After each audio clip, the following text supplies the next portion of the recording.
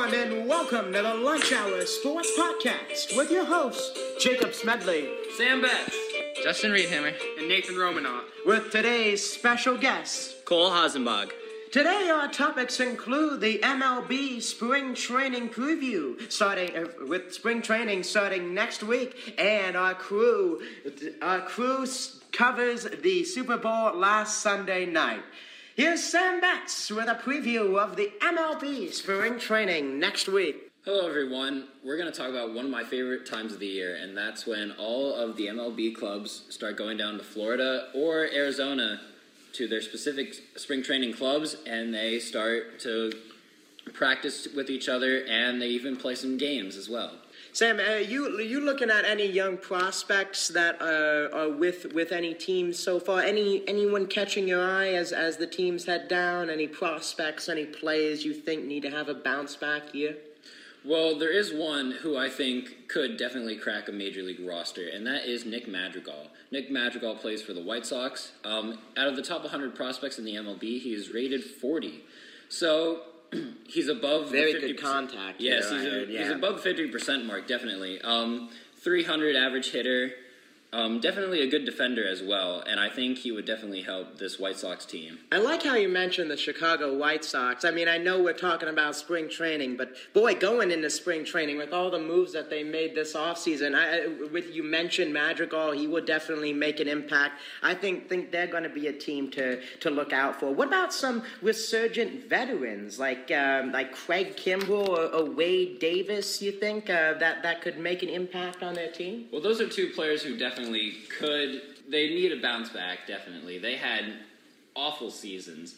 You have Craig Kimbrell, who was, in 2018, a World Series champion, but, he tried to come back with the Cubs. He didn't even really go through spring training. He signed in June 7th of 2019 with the Cubs, and he ended up having a 0-4 record, a 6.53 ERA, and only 20 innings of pitching, and he even lost some time due to right knee and right elbow inflammation. So, and of course, he signed very late in the year, and of course, this spring training time is where guys usually get their footing back in the game, and he missed that time considerably last year, and you could say that possibly could be the reason for those struggles. Oh, definitely, and I mean, Craig Kimbrell, when you hear that name, you definitely know that he is a dominant pitcher, but last year he just... Best reliever in this decade. Now, I think he is. He definitely is. Yeah, he best reliever certainly is. But let's talk about another guy. You have Wade Davis. He's the closer for the Rockies. You'd also know him as a 2016 World Series champion with the Kansas City Royals. Mm-hmm. However, he led the NL in saves in 2018, but he struggled last season with a 1-6 record. His ERA skyrocketed from 4.13 in 2018 to 8.65 in 2019, especially in Colorado, where that ball flies off the bat. Yeah, it does. I think maybe a change of scenery for him, maybe to get his footing back in spring training, definitely could be good for him. I think so as well. I mean, those are two guys that just need to rebound. All right, now it's time the crew is going to react. Last Sunday night, the anticipated, the biggest game of the year in sports, the Super Bowl, 49ers Chiefs. The Chiefs pulling it out with a late victory. Guys, what do you think happened there? What is your reaction? What didn't happen there? Oh, that was a good game. Nate, you got to agree, right? Yeah, that was a heck of a game. I mean, Kansas City coming back with only 7 minutes left in the fourth quarter. It was incredible. I called it. They're going to make a fourth quarter comeback. I called the fourth quarter comeback. Oh, did you call it? I did. I was wrong. You saw that. I called it by 2 touchdowns, but Kansas City scored 3. It was my mistake. 20-10. Kyle Shanahan blew another Super Bowl. He's now blowing it with 2 NFC teams. I mean, when is this guy? I mean, he's led the teams to the Super Bowl, and they just can't get it done in the biggest game. Really, it was who stepped up in the fourth quarter as a quarterback. I mean, Patrick Mahomes, he really took a step up when his team was down. They needed him, and he really just led his team down the field, scored touchdowns when they needed them. Whereas Jimmy Garoppolo in the fourth quarter, his offense kind of just went to sleep. They didn't do what they needed to do. I have a question for you guys. Who do you think blew the game for the 49ers? Was it Jimmy Garoppolo or was it Kyle Shanahan's play calling? Nate, what do you think? What do you guys think? Well, first of all, I think that obviously Patrick Mahomes is a superior quarterback to Jimmy Garoppolo. But I do believe that the play calling did hurt San Francisco in the fourth quarter. I don't think I agree. I think Jimmy Garoppolo blew that game. You think Garoppolo? Why do you say that? Because even with the play calls that they were making, he was making plays, in first, second, third quarter. It's just in the fourth quarter, he did not play as well as he needed to. He needed to connect on certain passes. He shouldn't have thrown certain interceptions that he did. I think that he really needed to take a step up as a quarterback, and I look at the stat line there, 2 interceptions. I mean, you can't have that in the biggest game for Jimmy Garoppolo. Cole, what did you think happened in that fourth quarter with the 49ers letting that game go like that? I mean, honestly, it was a miracle, Jacob. I mean, I think they really turned it around mentally, and I from watching football as someone that casually enjoys it, I feel like it's a game of momentum. Like, you get a team that's just, they start getting some fire going, and I think in that fourth quarter, man, I think the Chiefs just turned it on. They were just really going at it, and I think the 49ers, I mean, when your defense isn't holding the line and the offense is getting through them, it hurts the team on a moral level in a lot of ways. Yeah. I think it was just a complete shutdown of the 49ers. They just couldn't be like, all right, you going to respond? I got you. I'm coming for you. Like, yeah, exactly. They were not able to do that. They were just like, oh, no. What do we do now? Too late. Yeah. It was like touchdown. Oh, my gosh. It was a great Super Bowl. One of the most entertaining in the last couple of years. I mean, not that Patriots. I know. That was terrible. Terrible. I was just happy I wasn't too attached to either team. I feel like a lot of people from Pennsylvania can say that, at least from the people I know. Yeah. But everyone that watched it that I knew were just really enjoying a good Super Bowl. And I think everyone wins in that circumstance. Yeah, when it's close in the fourth quarter, I think that makes it all the better. Yeah.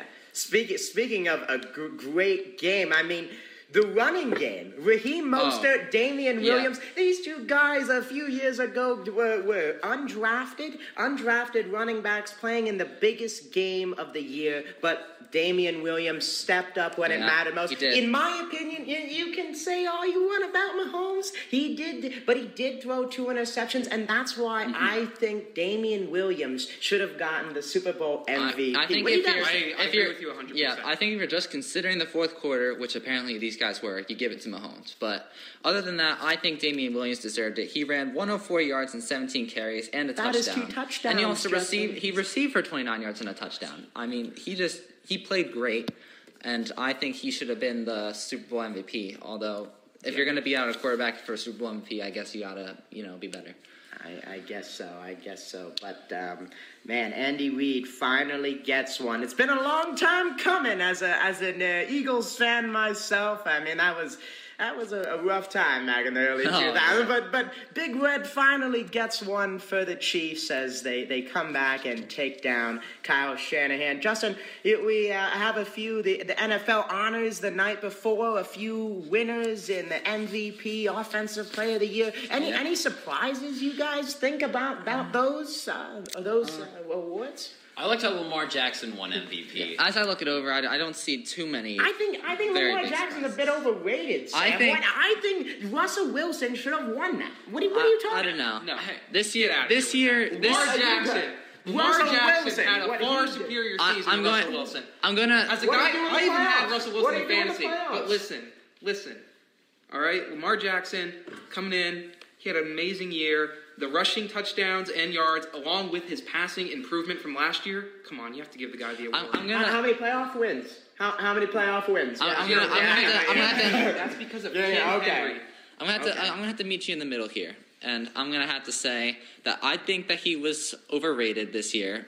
Lamar Jackson, he was very overrated, but I do believe that he did deserve the MVP for the regular season. He played a very good game. I think that they should consider postseason games as well, but they don't. And I would have given it to Patrick Mahomes, honestly, because he did get hurt for a couple games, and he was playing well even after that and before that too.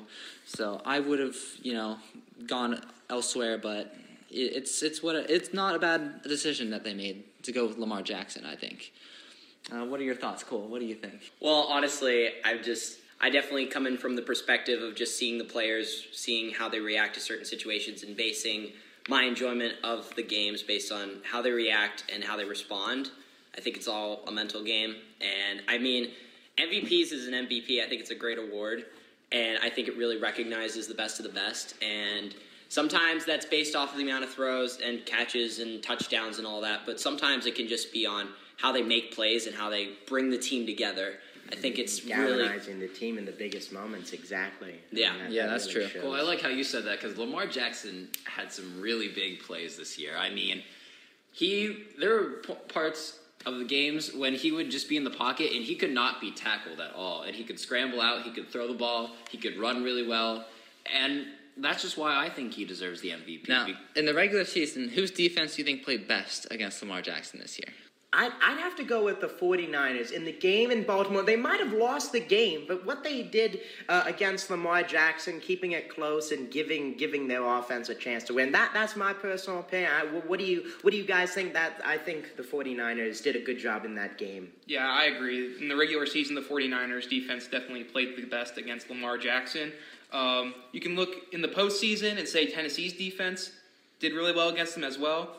But you could also say he did not have his best performance. So I like where you guys are going, but I'm going to have to disagree. And it's not because I'm a Bills fan, but it's because of the stat lines. Of course. The things that the 49ers did that the Bills did better was they held Lamar Jackson under 100 rushing yards and to no rushing touchdowns in that game. And that's why I think that they played better against him. Even though they couldn't get the job done, nobody could, really.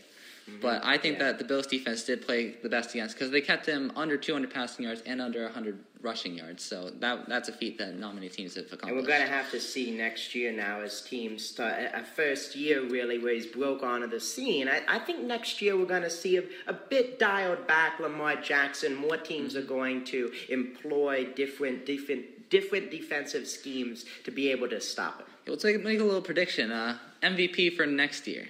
MVP for next year, oh my, that is a hard one. I got to go with Patrick Mahomes. I mean, what he showed me in the playoffs, he is going to be a MVP caliber player for the next 5 to 10 years, I think, no doubt. I think he is definitely the front runner going into next year. What do you guys think?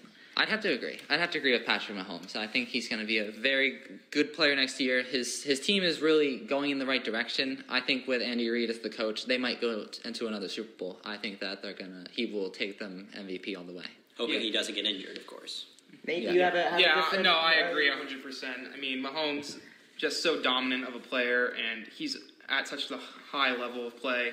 Yeah, he's my early MVP pick for next year.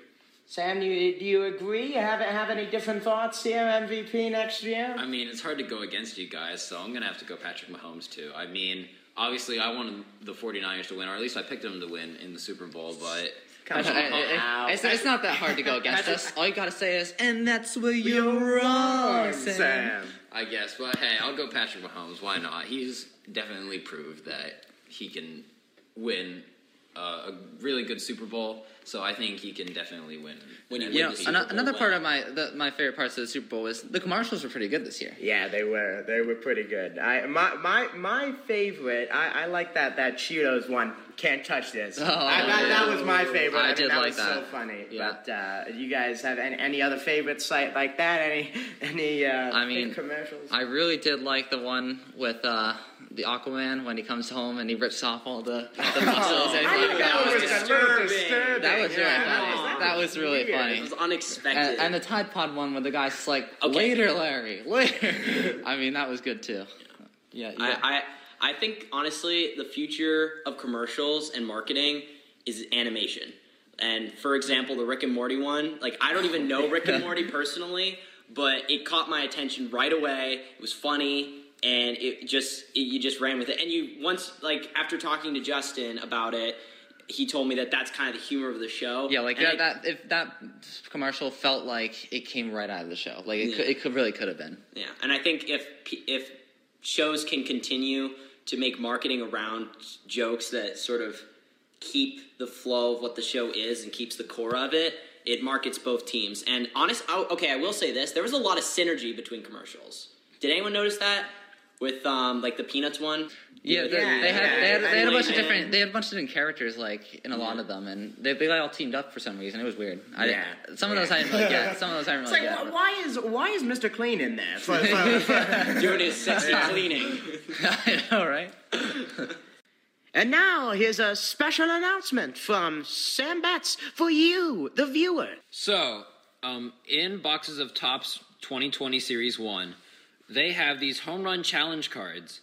Now, with these home run challenge cards, there's a code on the back, and when you enter it, you pick a date when a specific player will hit a home run. So the player I have here is Manny Machado of the San Diego Padres, and we would want your help to pick a date of when you think that he is going to hit a home run.